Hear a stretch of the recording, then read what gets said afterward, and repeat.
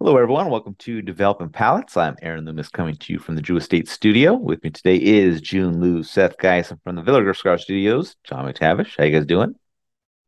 Doing well, man. A Doing well. little Doing well. tired, but doing well.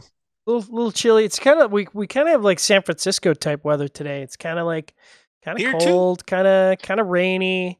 I mean, I'm wearing a hoodie. That should be an indication of like, it's kind of damp and not really cigar weather today. It was humid down here today. A little warm. Hmm. We've actually been getting a little bit of rain, which is not Yeah, not usual for us. California rain. Yeah, Crazy. You guys get rain? I What thought is you guys just that? got fires. yes, We usually what we that's what have. we should be getting. And rain is already Well, spoken for, though. That's right. All right. So today we are talking about the Dunbarton Tobacco and Trust Muestra de Saca, the Bewitched cigar. I don't know how to call the cigar. I call it a Churchill, but it's not. I don't know what it is. It's like 6 5/8 by 48. So I'm not sure what that is, but Closer than a lot of the Churchills have been, frankly. yeah, sure. Pete used to call didn't he call him a short Churchill? I think he calls it a short Churchill. Okay, that could be right. Comes out of the Hoyt Nicaragua factory in Nicaragua. Wrapper is Ecuadorian Habano. Binder is Mexican San Andres Negro Cultivo Tanto. Filler is from Nicaragua and the United States. Yes, I Blended know that far. Of course, the Tantos. Yes. Yes. Blended by Steve Saka. Price point is $19.75. Cigar was released in June of 2022, and we picked these cigars up from Corona Cigar Company. So if you are in Florida and near one of their locations, be sure to stop in for a cigar and libation. Or if you're not near them, you can go to their website and order cigars online, and they'll ship them to you. So with all that out of the way, June, what was your overall experience like with the cigar? I thought it was good. So well, I don't know about you guys, but like I think overall Saka likes to use more like heavier, denser tobacco, right? So, given that, I would never thought that he would make a cigar that I felt like it was ever going to be in really good balance and had a lot of composure, which I thought this was totally that. I thought it was really balanced. Like I was saying, I got this really great like a buttery, like a brioche kind of a bread. Cedar, dried red pepper spice. Got this like oh like not like Starbucks overcharred coffee beans, but like slightly over extracted coffee, but in a good way. Um, Just like so Starbucks. no, Starbucks is like full tilt, fucking French roast, let yeah. me bite on some ridiculousness. But yeah, Just I thought it was good. I thought it was making coffee surprisingly for good. men. Yeah, give me that sludge. Yeah, this was really good. I was really surprised by how much balance it showed. Um, yeah. Right, Good Seth, what were job, your thoughts? Steve. No.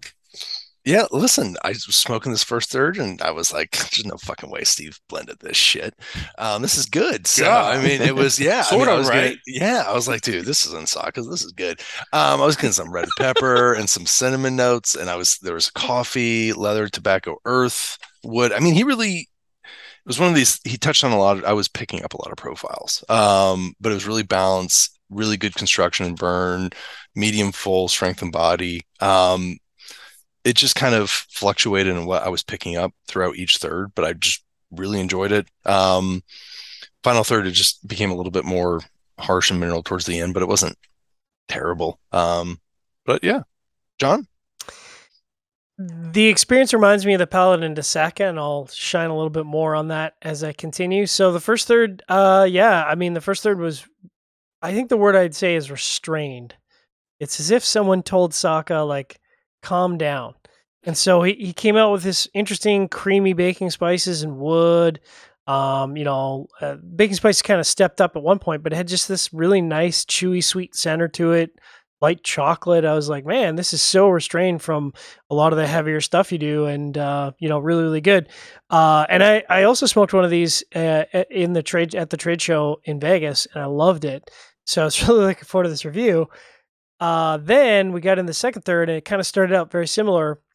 And at some point early on in the second third, it kind of took this sharp turn to be kind of a largely wood-driven profile. And I was like, am I drawing on this wrong? Like all I was getting was wood, wood, wood, tannins, some mild spice, more wood, and it really didn't evolve through the second third. And then the last third was just like straight up wood. It wasn't unpleasant, but all that rich, nuanced character that was present in the first third completely gone. And I was really disappointed because the one I had in Vegas was like chewy and delicious and creamy, and I was like, I want to smoke this cigar all day long. I wish more cigars were like this. This one was not, so I don't know what happened. I have bad luck, I guess. Burn and Jaw were perfect, so that's good. So slightly above average flavor profile overall for me. Aaron, what about you? Yeah, for me, the cigar began with cedar, dark earth, and baking spice. Some baker's chocolate joined in pretty quickly. Second third saw the cedar gain a toast note, and the earth became dry. Final third saw the baker's chocolate drop out. Like John, I thought the cigar had a nice first third, but once the profile became dry in the second third, it kind of dropped down a level and kind of maintained that the rest of the way. I think if the cigar could dodge that dryness for me, it would have created a more enjoyable profile. But the price is high. It didn't really provide enough enjoyment past that first third to really make me want to come back to it. But, I might do so since Seth and June said it was really good, and John had a really good experience with it at PCA. So, just kind of maybe a miss in a couple of the samples here, but yeah.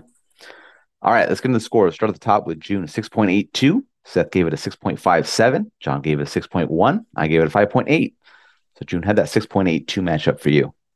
It's high, Okay. but deserved, obviously, because that's how I rated it. All right. It was good. It was good. All right, Seth, 6.57. Yeah, I mean that lines up. I really enjoyed the cigar. I'd smoke it again. I like the press. It just was balanced. I really enjoyed it. As John said, it's like take a step back, and I liked it. All right, John, 6.1. Yeah, that matches up with the review profile, slightly above average flavor profile. The one I smoked in Vegas, I would have said was closer to a 6.5, 6.6. So, more of that and less of this. Aaron, what about your score? Yeah, my matches up well. I mean, it had above average flavor profile. I had some issues with the burn. Got a little wavy. Had to touch it up once, and then the cigar went out kind of right in the middle. So that I'm sure that didn't help the flavor profile at all. But I had a bit of construction issue. That's usually me. So yeah, if I had the good burn, you and I would have had the same scores. So we would have been right on par with that. So, all right, final thoughts from you guys. I would like Steve to release more of this profile. Remove I know the coffin is part of the thing, but like ditch the coffin, bring the cost down a little bit. I would, if like I said, the one I smoked in Vegas, I would smoke those all day long. Yeah. But obviously the price point, what was the price point on these? $19.75. Yeah, that's, It's not bad. It's not bad. It's not bad. That's like $120 Canadian, too, right? So we don't worry about Canadian dollars down here, man. Well, no, but there. I still got to pay that bill eventually. Does Saka sell that to you guys up there? No. What is he, crazy? No. I don't know how much the coffin costs, but I feel like the coffin would bring the price down a couple bucks. I mean, yeah, it's probably a couple bucks. He did the same thing with the Paladin de Saka, and I think it was received quite well, and I assume these are going to be received quite well. But I can't smoke the packaging, so as a consumer, I have like zero interest whatsoever. Like if you want to just do the foot ribbon band and save on the band cost and save on the coffin cost, I'm a cheap mofo. I am all for that. Do that. Give me the tobacco. Give me the good tobacco. You know what I'm saying? Yeah. My wish is maybe step it down on the sizes a little bit. Oh yeah, that too. I just feel like last couple of years it's just like big cigars.